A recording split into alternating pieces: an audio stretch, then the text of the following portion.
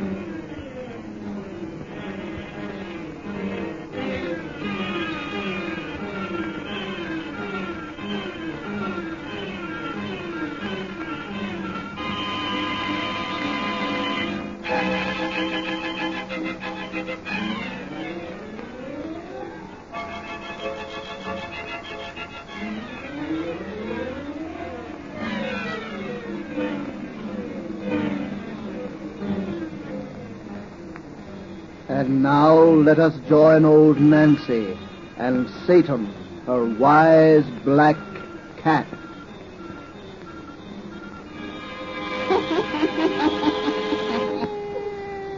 Hannah and 17-year-old I be today.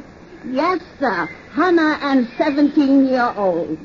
Well, Satan, if these folks will just douse out their lights, we'll spin another of our little bedtime stories to ruin their night's rest. That's right. Nice and dark and careful now. Draw up to the fire and gaze into the embers. Gaze into 'em deep, and soon you'll see an island in the center of a lake in Michigan. Not so long ago, the Red Indians owned that land out there and worship the spirits of its waters and its skies. And they're what we're going to hear about tonight. The spirits of the lake. The spirits of the lake.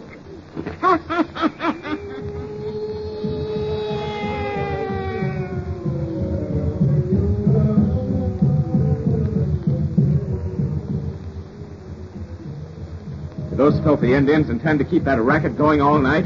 Surely their chanting doesn't annoy you, dear. I was just thinking how weirdly beautiful it sounded coming across the water. Beautiful.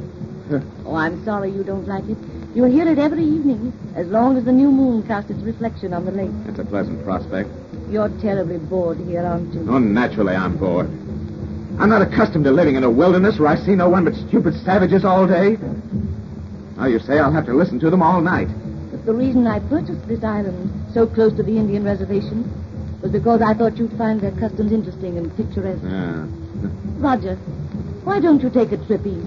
Then come back to me when you're over your restlessness. Fine idea that would be. My friends would crucify me for leaving you alone. Is that the only reason you stay here with me? You do love me, don't you? I'm married to you. Husbands are supposed to love their wives. I'm in no mood for romance this evening. I don't suppose an invalid can expect her husband to be in a mood for romance, ever.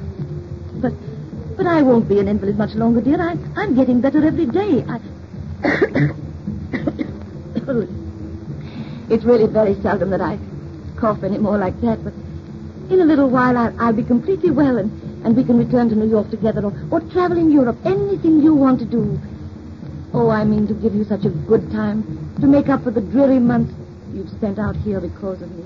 Thanks for reminding me that to have a good time, I'm dependent on your money. I didn't mean that. You know I didn't. Oh, all right. Let's not talk anymore about you and me. No. We don't seem able to talk of you and me. God. I have to listen to that savage caterwauling much longer, I'll go stark raving mad. Perhaps if you know the reason for the chanting, it might interest you a little. Two horses told me all about it this afternoon. You know, he's the old Indian who comes to see our housekeeper. She's his cousin, I think. And, Roger, it's the funniest thing, but they call me White Goose. Well, what about the chanting? Oh, yes. Well, it's a ceremony the tribes hold each year at this time to appease the spirits of the lake. The Nibbanobegs, they call them. This is a holy lake to the Indians, you know. And they say that if anyone affronts it or harms its friends, the Nibbanobegs take terrible vengeance. Two horses spoke so convincingly of its terrors, I made a peace offering. Peace offering? What do you mean? I cast a bouquet of flowers on his water. And said a prayer 2 horses taught me. God. No wonder he calls you White Goose. Another month in this wilderness, and you'll be going about clothed in a blanket. Roger. No, I'm going out. I'll prowl around in the canoe and try to work my nerves off. Nama can sit with you. You'll enjoy her Indian grunting more than you would my conversation anyway. Now, Nama. Nama. Huh? Come in here with Mrs. Benton. I'm going out. Huh? We come. Roger, why not take me with you in the canoe? Oh. We haven't been together on the lake in a week. Some other time, not now. Don't wait up for me. I may be late. Good night. Roger, wait. Well, You're not going to the Johansson's farm again? what do you mean again? Why, I know it's quite all right, dear, but, well, there's been a little talk about you and that girl there. Oh, there has, eh? I'm having an affair with Hilda Johansson, I suppose. Oh, no, dear, no. Oh, so that's what you have in your mind. It isn't bad enough that I have to be cooped up with you among these dirty Indians, but now I mustn't even look at a decent-looking white woman. Roger. Oh, how I hate it all. This beastly island, these stupid savages, this slimy lake. How I hate... George! Oh, I didn't say I hated you. I'll see you later. Good night. Oh, no. Poor White Goose. My husband doesn't mean anything when he speaks angrily to me, Nama. He's really a very good man underneath. He'd better be good if he go out on lake. What do you mean? You give flower to lake today. You say Indian prayer. Niba no begs now your friend. If your man not good to you, Niba no begs punish. Niba no begs punish. Ah.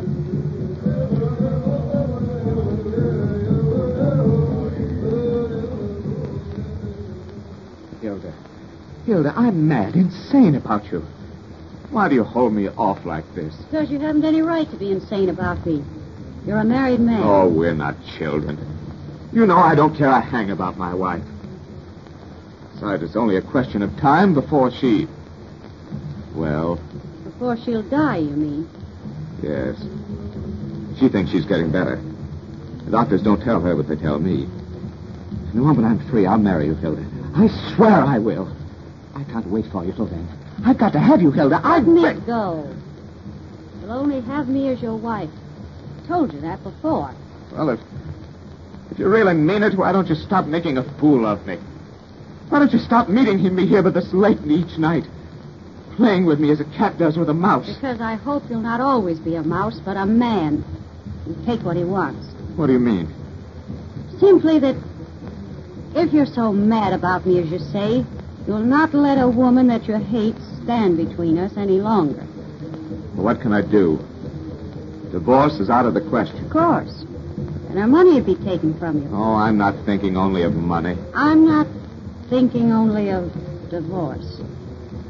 What are you thinking of? Of how mistaken doctors are sometimes. Your wife may live for years. Unless an accident should happen. An accident? On this lake, for instance. It's very deep. And there are sharp rocks near the surface that can rip a canoe to pieces. You might be paddling with her in the moonlight, not knowing those rocks were near. You told me your wife don't swim. She might drown before you could save her. You're suggesting... I'm only talking. But if such an accident should happen, you'd inherit all her money. Have me for your wife. No. No. I won't. I couldn't. You are a mouse, not a man. I'm going. No, Hilda, wait. Hilda, don't leave. I'm leaving you for good. No, Hilda. Oh, listen, you fool. I'm not satisfied to be just the daughter of a Swedish farmer. I want money. I want to live in a fine house like your wife has built in the center of this lake. I want to be a lady and swell it over people who despise me now because I'm poor. All my life I've dreamed of that, and I'm going to have it, for I have youth and looks and brains. You don't give me what I want, somebody else will. You say I played with you? Well, I play no longer. You won't see me anymore. Goodbye. No, don't say that. Come back. Hilda. Hilda, I can't lose you. I'm mad about you. Hilda. Wait. Well?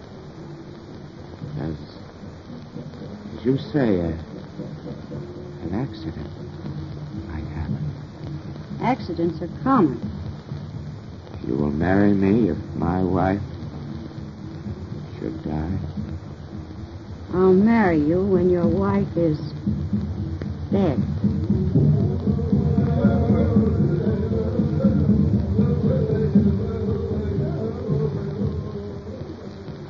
Oh, Roger, it's wonderful to be on the lake with you again. It's been so long since we've been in the canoe together.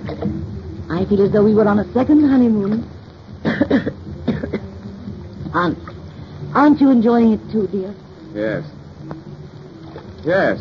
Oh, the world has never seemed so lovely as it does tonight. Isn't that distant chanting restful? You haven't complained about it this evening, so it must make you feel as I do. It sounds the prayer it really is. A prayer for the dying. Yes.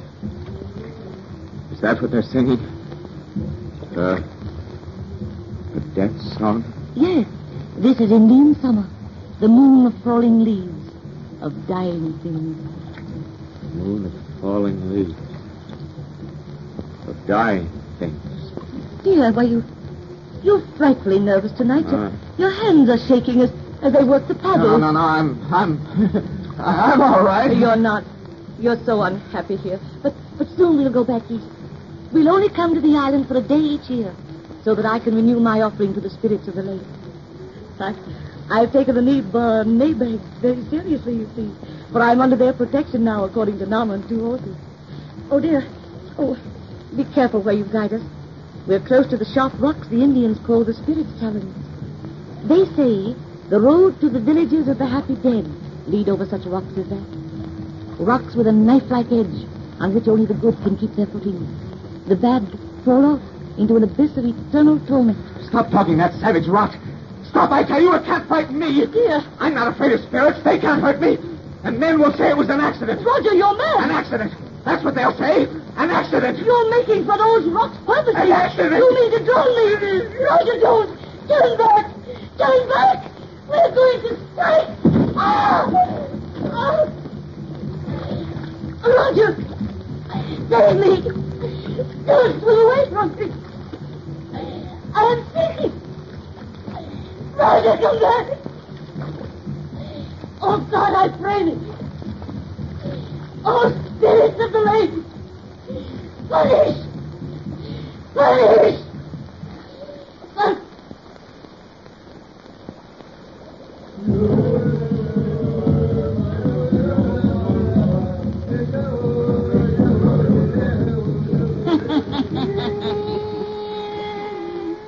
Spirits of the lake is gonna punish that fella, all right. And when next you folks come see me and Satan, we'll tell you exactly how. About a very puffy finish to this little bedtime story.